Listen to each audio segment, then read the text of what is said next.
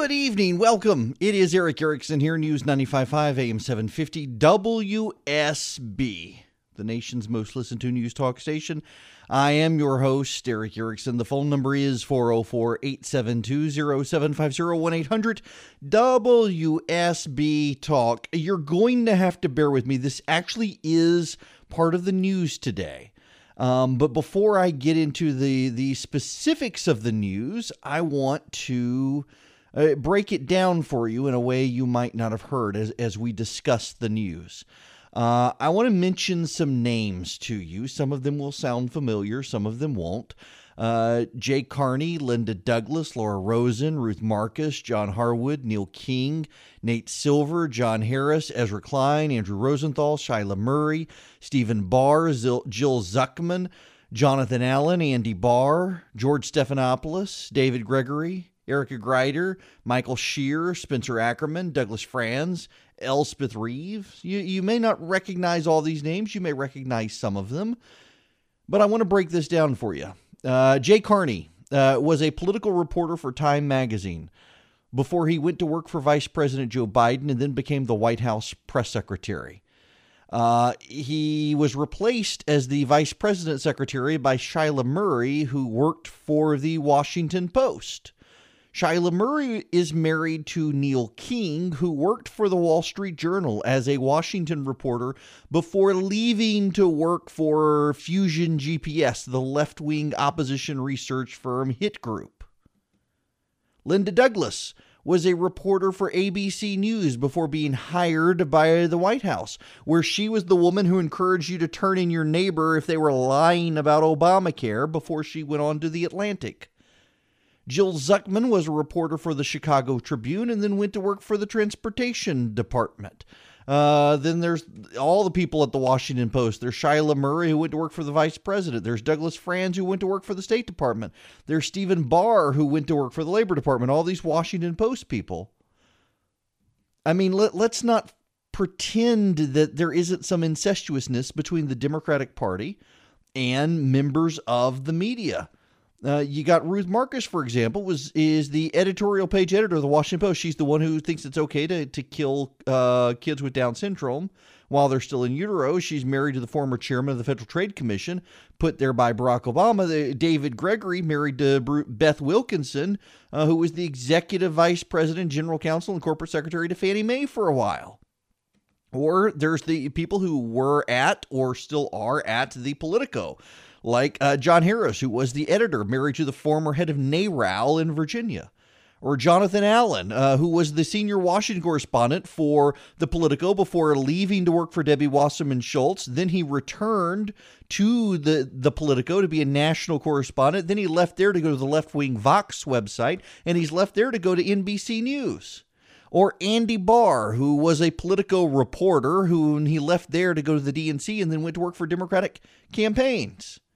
Or you've got a guy like Spencer Ackerman, who worked for the New Republic and then for Wired and now The Guardian. Elspeth Reeves, who was also at the New Republic before going to The Atlantic, also herself left-wing. Michael Scheer, who worked for Salon and then Mother Jones and then Time magazine. Laura Rosen, who worked for Mother Jones, the even more left-wing American Prospect, before going to foreign policy. She's someone the Obama administration identified as being willing to help them push their Iran nonsense. Or Ezra Klein, who worked for a left-wing site called Pandagon before going to the American Prospect, then the Washington Post, and then going off to run Vox. Now, why do I bring up all of those people and all of those ties within the media, all the incestuousness, all the marriages into Democratic politics and the media, all of that? Why do I bring it all up? Now, I bring up all of these ties. Jay Carney going from Time as an objective reporter to the White House. Michael Scheer being a writer for left-wing publications and then suddenly mainstreaming it. Shyla Murray, who worked with or was married to Neil King, who was actually when I first did this, Neil King sent me a note. He vehemently disagreed with me. Weaving all the ties together, including his marriage to Shyla Murray. He thought it was completely inappropriate. And then he left the Wall Street Journal to join Fusion GPS, where he is openly partisan these days. He was there at the Wall Street Journal as well, but not nearly as open about it. You got Andrew Rosenthal, who was the editor of the editorial page at the New York Times for the longest time. He's the guy, you'll remember, made up the story about George H.W. Bush at a grocery store checkout counter, one of those self-checkout things. He made up a story about George Bush being shocked by the self-checkout situation, and it was completely made up. All of the eyewitnesses who were there disputed it, but he wrote it and then was able to get it circulated into newspapers across the country. Most of them ran retractions, but his newspaper never bothered to run a retraction about it. You've got all of these situations of all of these liberals in the media going to work with Democrats and then going back into the media in some cases. You got all of these liberal mainstream reporters who used to come from left-wing publications. And I bring all of this up to tell you that this should shape your understanding of the orgy of media slander against Sean Hannity. It is amazing to see a bunch of people who are married into the Democratic Party or revolved around left-wing circles, supposedly being objective reporters, making a huge deal out of Sean Hannity having a relationship with Michael Cohen.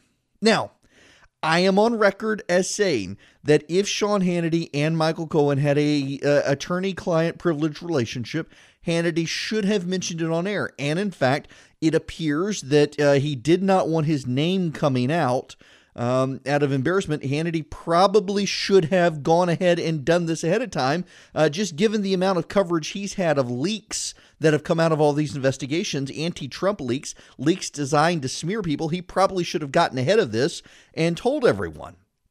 But he didn't. So, okay, Hannity didn't. What do we know? Well, according to him, he has an attorney-client privilege relationship with Michael Cohen. It's not a formal relationship. He has asked Michael Cohen for help in a real estate deal in the past and also for various legal advice that he took to be privileged, but he never used Michael Cohen to do any major dealings with anyone else. That's all we know on record.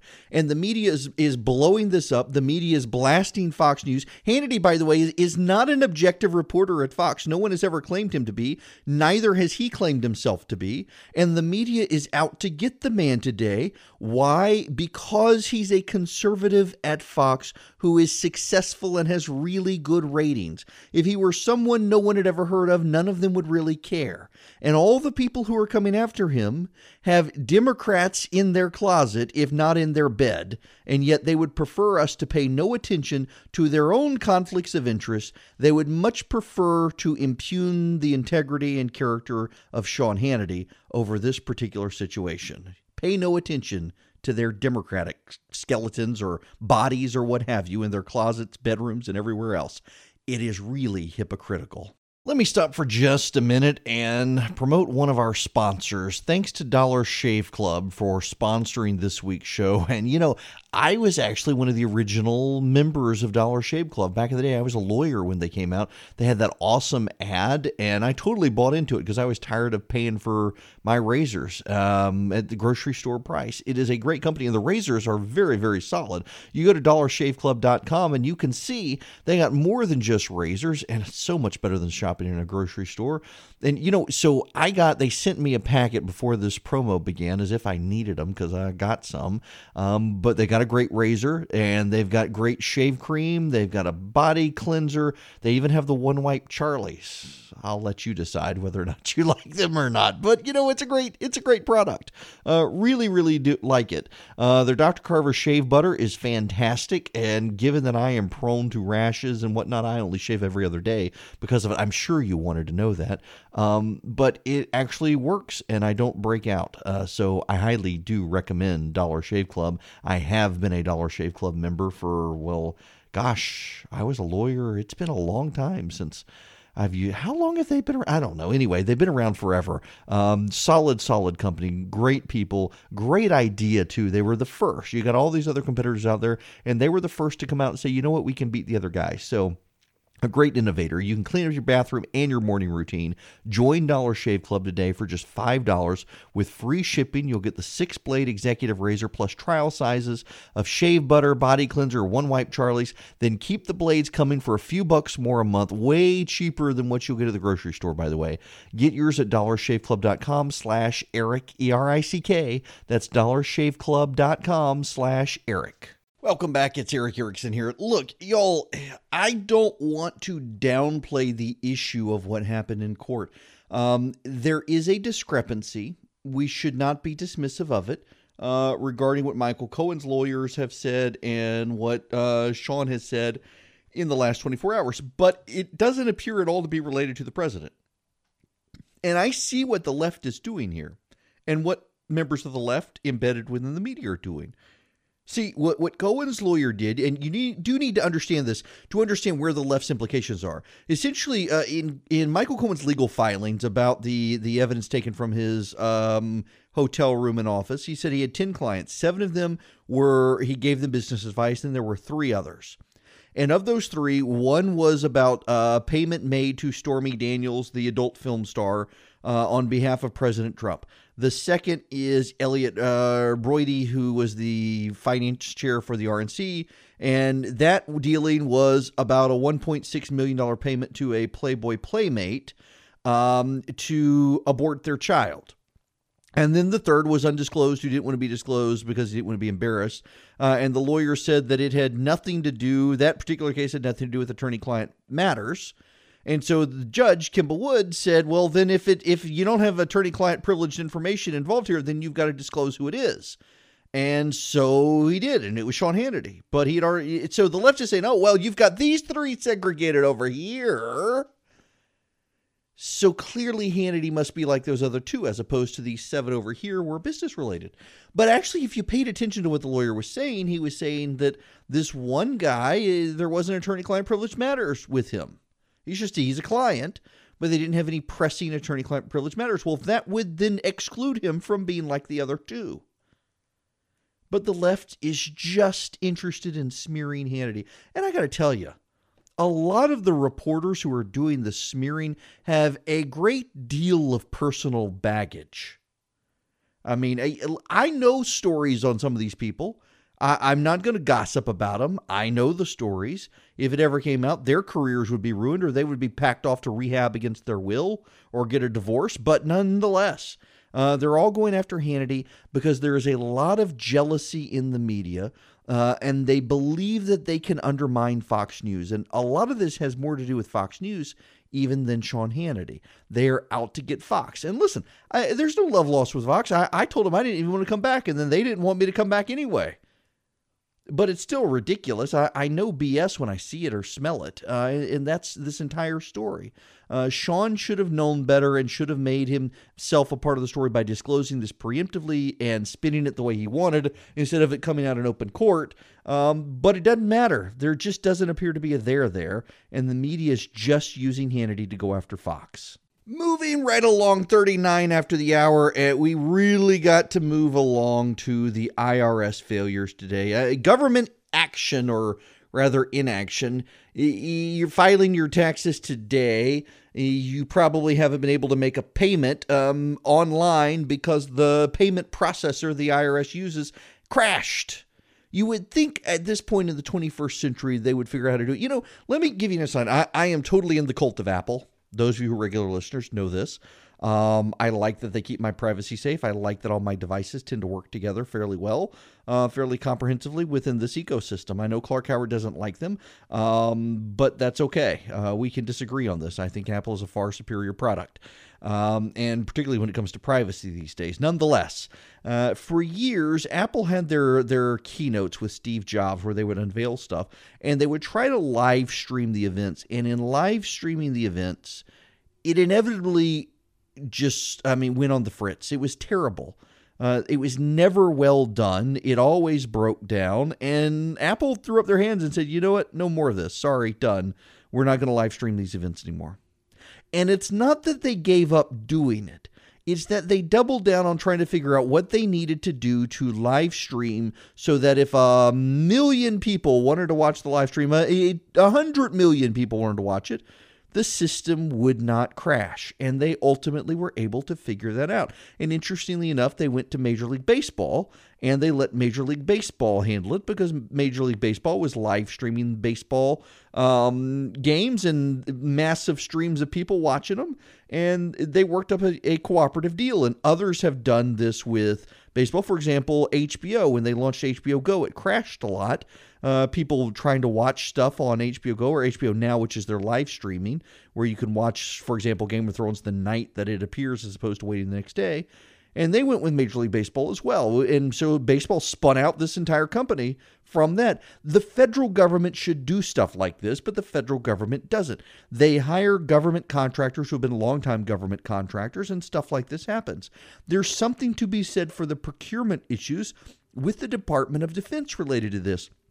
I've got friends who are procurement experts related to defense initiatives. Now, that's a fancy way of saying is that they know how to navigate the procurement process in the Department of Defense bureaucracy to get things purchased or to develop new weapon systems.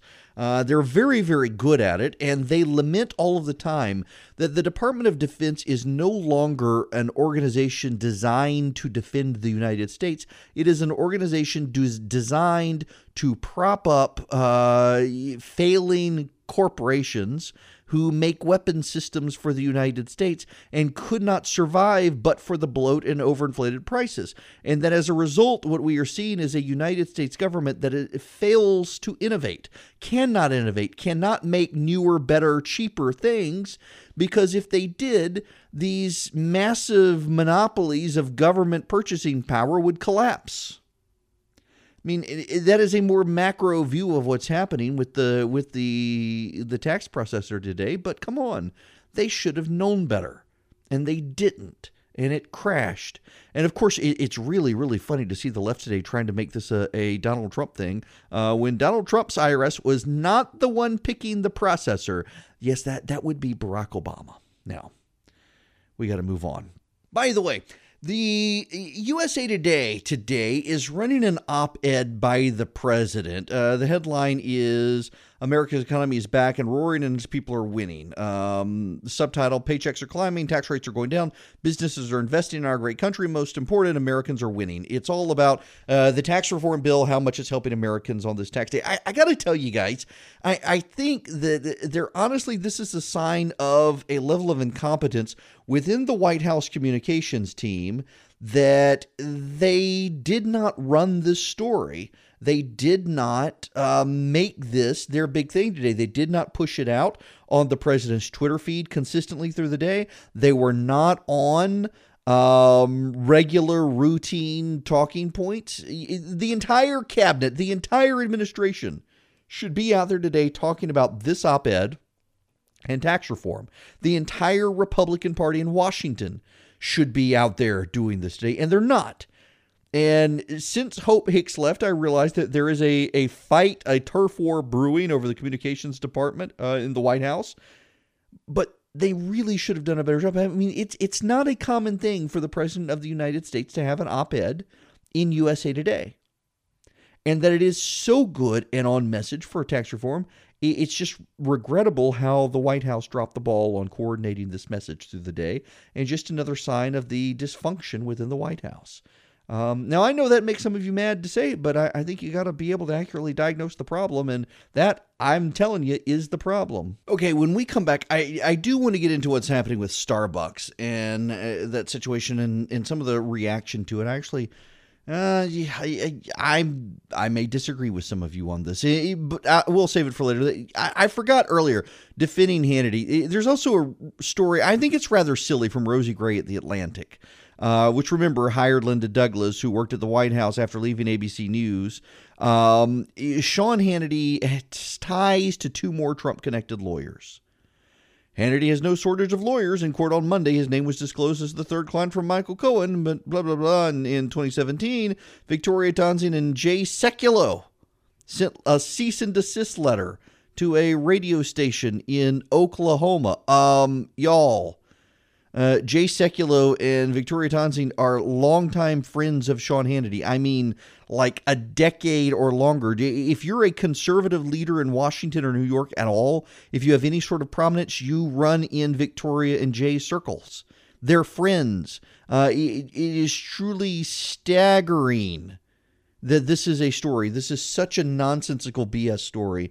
This, again, is the epitome of the pile-on against Hannity. Oh, and they're using Debbie Schlussel in this story, who's just a nut. She's the one who said Hannity had sexually, had improperly or was creepy towards her and invited her to his hotel room, which anyone who knows this woman knows they should take Hannity's side. Even liberals defended Hannity on this. Just such a silly little gotcha game being played, and it's all to get Fox News. It really is. It has nothing to do with Hannity. He's just stuck in the middle here as they try to use him as a proxy for Fox. All right, now, that being said, we got to move on. Starbucks, they're shutting down at the end of May to give all of their employees diversity training. I have some thoughts. Some of you will not like them when we come back. Welcome back. It is 9 after the hour. I am Eric Erickson. This is the second hour of Atlanta's Evening News on WSB. The phone number 404-872-0750, 1-800-WSB-TALK. And I kind of sort of lied. Well, I didn't really intend to lie, but I need to get into the Neil Gorsuch news before I get into the Starbucks news. It's much more important and pressing today, and that is that Neil Gorsuch, Donald Trump's successful nominee to the United States Supreme Court, sided with all the liberals on the Supreme Court today on a 5-4 decision, ending a government law, declaring unconstitutional a law that did mandatory deportation of criminals, potentially violent criminals. Now, I read the the concurrence from Neil Gorsuch in this, and it really was a interesting, very conservative concurrence. And I'm having a hard time seeing why some conservatives are outraged by Gorsuch today. And I think it is outcome-based outraged. They want judges to be able to easily deport criminal elements from this country who are here illegally. And so they're angry with Gorsuch. But if they actually read Gorsuch's concurrence, I actually think they would do like I did, it just not any longer. I mean, I had to look at it and say, why on earth would he side with Kagan, Sotomayor, Ginsburg, and Breyer on this? That makes no sense. And as I'm reading his concurrence, I'm nodding along saying, okay, this actually makes a lot of sense. And so I don't ask that you agree with me or with Gorsuch. But I do ask that you try to understand his position, because his position is not the position of the left. His position is not that you should not be allowed to automatically deport people. The position of Elena Kagan, who drafted the majority opinion, essentially is that no one should be automatically deported from this country if they're a violent criminal. Gorsuch is very clear in his concurrence. He would be 5-4 with the conservatives on that issue if he thought the law were written soundly. And he is very much a textualist like Scalia was. In fact, he spends a lot of time quoting Scalia and lining up ideologically with Scalia and not Thomas in this. And I dare say, and I've had a number of legal scholars today note that you probably would have seen Antonin Scalia if he were on the Supreme Court siding with the left on this case, because this is one of his hobby horses. And that is, in a nutshell, that Congress cannot and should not write laws that are so vague as to allow a judge to use his personal whim to penalize someone. And that's what Congress did in this case. They made it an issue of near automatic deportation for criminals who could potentially be violent based on a very nebulous standard. And that nebulous standard has been applied in California, for example, where this case originated, to door-to-door salesmen who solicited in neighborhoods with a no solicitation sign, to violent criminals. It allowed that wide of a range of criminal penalty based on the perception of violent harm, potential for violent harm. And Gorsuch said that's nonsense. You've got to prescribe a standard in legislation that any judge anywhere in the country could apply consistently, not based on their whims, but based on the whims of the elected officials. And he said it ran afoul of that. Now, a couple more points here. Okay, a few more points here.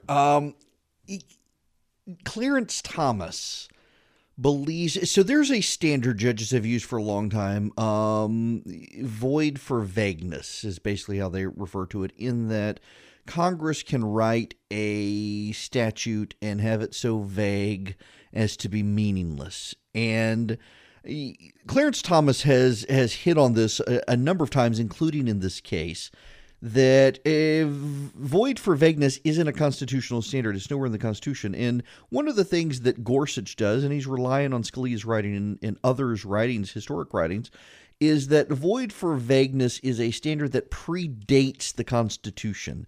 And clearly the founders would have known of it and contemplated it, and documents all the historic writings that flowed through to build the idea. And I think Gorsuch is right on this. And the basic idea, and this is something that Gorsuch has spent years writing about. He was grilled by the Democrats on this because they were fearful it would work against them, who saw the immigration case coming. And that is, it's a very simple idea that Congress oftentimes writes laws that are vague because congressmen can't agree. And they then allow bureaucrats or judges to use their interpretations of the law to set regulations or judicial precedent.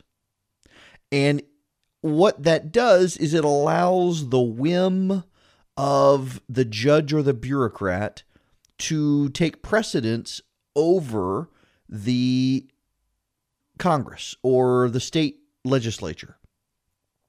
And Gorsuch has for a long time said this is bad. It is better to not make a law than to write a law so vague that it empowers a bureaucrat to exercise his judgment on a legislative matter over and above the lawfully elected legislators. And that Congress too often gets in a habit of doing this so that Congress can avoid the sticky political fights and let the bureaucrats who are unelected settle it without worrying about the repercussions from voters. Essentially, Congress abdicating its responsibility to judges and to bureaucrats. And I agree with him. And I submit to you that those of you who are upset about this, 90% of you would agree with him if it didn't involve a deportation case, mandatory deportation. And I think the principle is bigger than this initial policy, because it is this initial policy, that this mandatory deportation, that Congress did do it so nebulously to allow bureaucrats and judges to exercise their discretion where they can't be punished by you because they're unelected. And that's Gorsuch's ultimate point, is that Congress keeps doing these things to avoid political ramifications. And in the process, they are propping up and growing the bureaucracy and the power of judges at a complete abdication of their Article 1 powers. And I'm telling you guys, I think Gorsuch's reasoning is sound. And I have a number of friends who are deeply angry with him today and are angry with the president for appointing him. And I don't doubt his logic. I really don't on this. And I have been on this hobby horse myself for a very long time, that Congress abdicates its powers and responsibilities to bureaucrats who are unelected, so Congress can blame them when things go wrong, because Congress really doesn't want to have to deal with the ramifications of it. And Gorsuch essentially is using his opinion to call them out and say, you know what, you guys, all of you Democrat and Republican, think there are some people who automatically should be deported because they're violent. So go back and write this law. I'll uphold it, but you got to write it so a judge in California can't use a completely different standard from a judge in Florida, coming to completely opposite conclusions for the same fact pattern. And he's right. Let me stop for just a minute and promote one of our sponsors. Thanks to Dollar Shave Club for sponsoring this week's show. And, I was actually one of the original members of Dollar Shave Club. Back in the day, I was a lawyer when they came out. They had that awesome ad, and I totally bought into it because I was tired of paying for my razors at the grocery store price. It is a great company, and the razors are very, very solid. You go to dollarshaveclub.com, and you can see they got more than just razors, and it's so much better than shopping in a grocery store. And, so they sent me a packet before this promo began as if I needed them because I got some. But they got a great razor, and they've got great shave cream. They've got a body cleanser. They even have the One Wipe Charlies. I'll let you decide whether or not you like them or not. But, it's a great product. Really, really do like it. Their Dr. Carver shave butter is fantastic. And given that I am prone to rashes and whatnot, I only shave every other day because of it. I'm sure you wanted to know that. But it actually works, and I don't break out. So I highly do recommend Dollar Shave Club. I have been a Dollar Shave Club member for, I was a lawyer. It's been a long time since I've used. How long have they been around? I don't know. Anyway, they've been around forever. Solid company. Great people. Great idea, too. They were the first. You got all these other competitors out there, and they were the first to come out and say, you know what, we can beat the other guy. So a great innovator. You can clean up your bathroom and your morning routine. Join Dollar Shave Club today for just $5 with free shipping. You'll get the 6-blade executive razor plus trial sizes of shave butter, body cleanser, One Wipe Charlies. Then keep the blades coming for a few bucks more a month. Way cheaper than what you'll get at the grocery store, by the way. Get yours at dollarshaveclub.com/Eric, ERICK. That's dollarshaveclub.com/Eric. Okay, I just real quick here want to mention the Southwest Airlines flight. One passenger dead. My understanding, the woman partially sucked out of the jet when the window broke is the one who died, I believe. And I normally wouldn't dwell on this subject except for this. A lot of people on the plane had cell phones with video cameras and began to record, some texting, trying to call family members, texting them using the in-plane Wi-Fi and whatnot to do so. Others videotaping or videoing what was going on, videotaping, how 20th century. It is staggering to me. We so often focus on the daily news. And we so often these days focus on people behaving badly.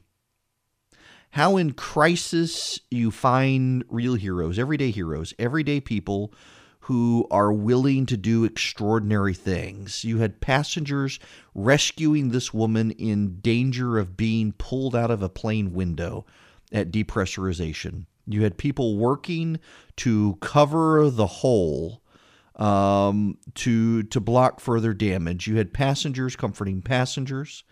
Some of the stewardesses apparently were overcome with emotion and breaking down even as they were helping people. We are an amazing people. And I say that, and I do mean the United States. We have everyday heroes hiding in our midst. They don't wear capes. They wear suits and shorts and ties and no ties and polo shirts and T-shirts and there are others in other countries as well, but here just now seeing just people helping one another. It's encouraging still in a day where it's so easy to not know someone and vilify them because you don't know them.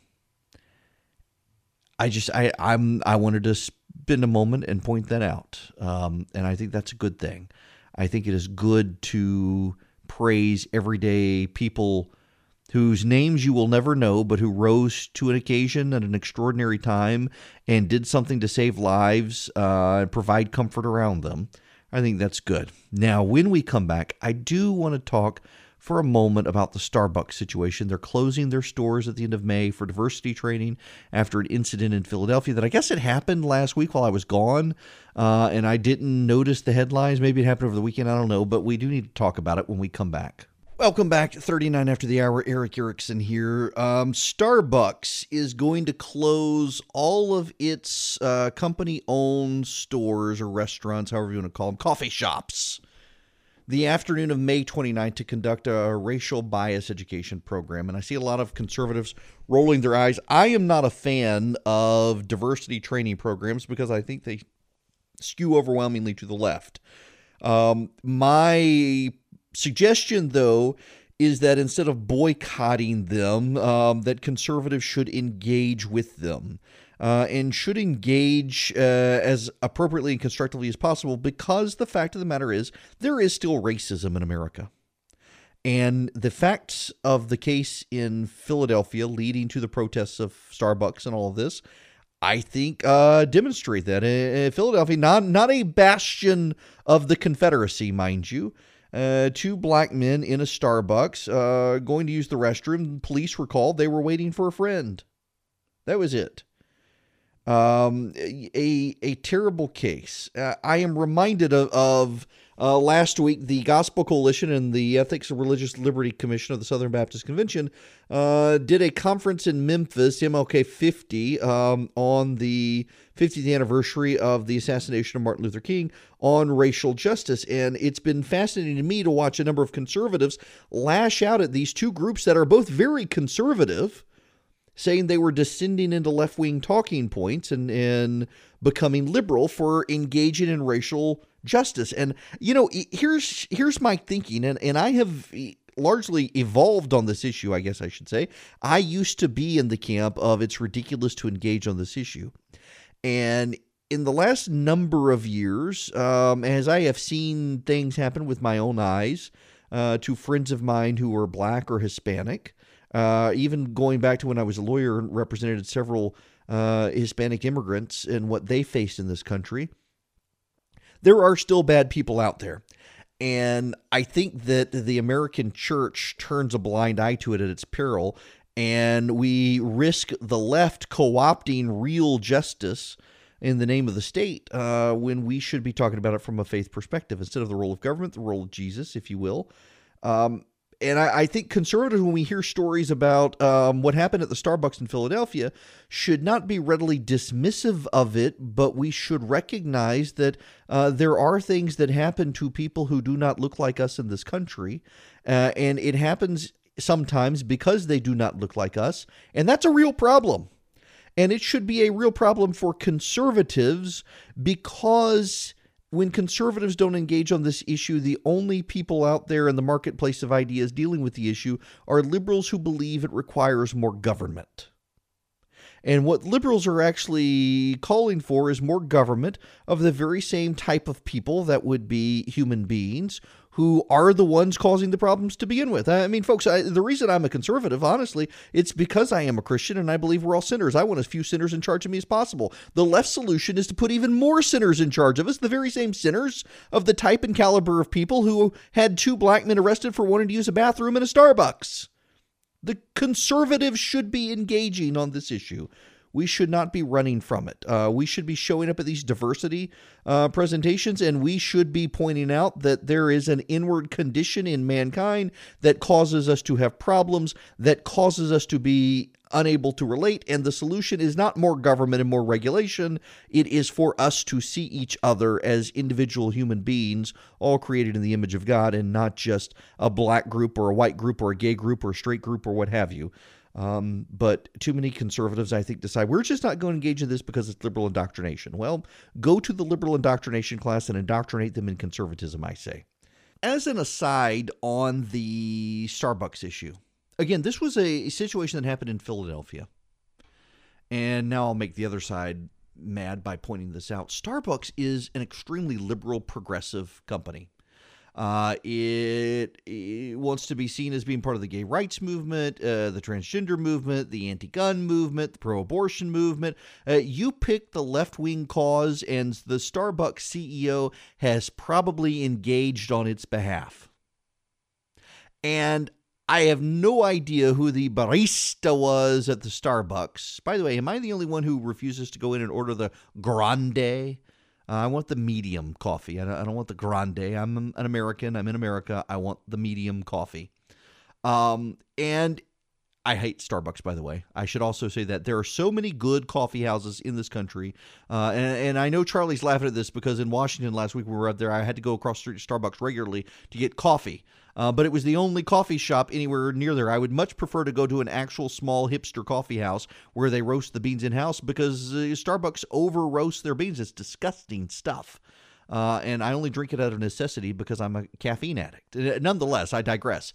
I would venture to say that the barista who did this is a well-meaning liberal who probably would love to march on Washington against Donald Trump and still did this. I just, it's kind of funny.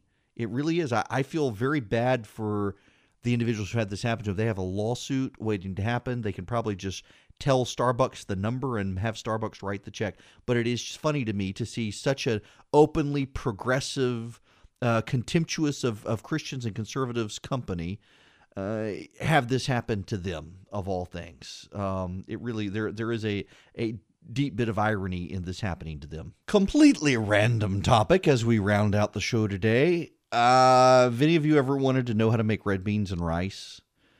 Great Cajun dish. It's in my book. The recipe is in my book, but for my new show, I'm actually going to have a cooking segment. Believe it or not, I am. So one of the conversations we did is about actually having family mealtime. And it was actually a conversation we had with several, but I'm actually going to do a cooking segment for the TV show on a very simple red beans and rice dish. Now, it would be vegetarian, except I use bacon drippings. But nonetheless, you'll be able to see me on video. We've actually done it on Mark Aram's show one night on radio, Cook Red Beans and Rice. We'll do it on video so you can watch it. So if you want to get a subscription to my new TV show that is coming soon, text the word family to 345-345. And stay tuned to this here program. Today I signed the contract for a hotel in Austin, Texas. We're going to do a Resurgent conference. We are inviting politicians from across America, the Speaker of the House, Senator Ted Cruz, Governor Greg Abbott, Governor Matt Bevin, Governor Pete Ricketts, Governor Rick Scott, Kevin McCarthy, Steve Scalise, Mark Meadows, Mark Walker, Rand Paul, Ben Sass, Facebook and Google representatives are going to be there to talk about online privacy. Going to be a great conference. I will have details for you in the next few days. I am very excited about this conference. The basic premise of it is, what are the ideas conservatives should fight for regardless of who the leader of the Republican Party is? And that is a conversation we need to have, and I'm happy to lead it. So, you guys have a great night. I am off to a late night Little League game. Have a good night.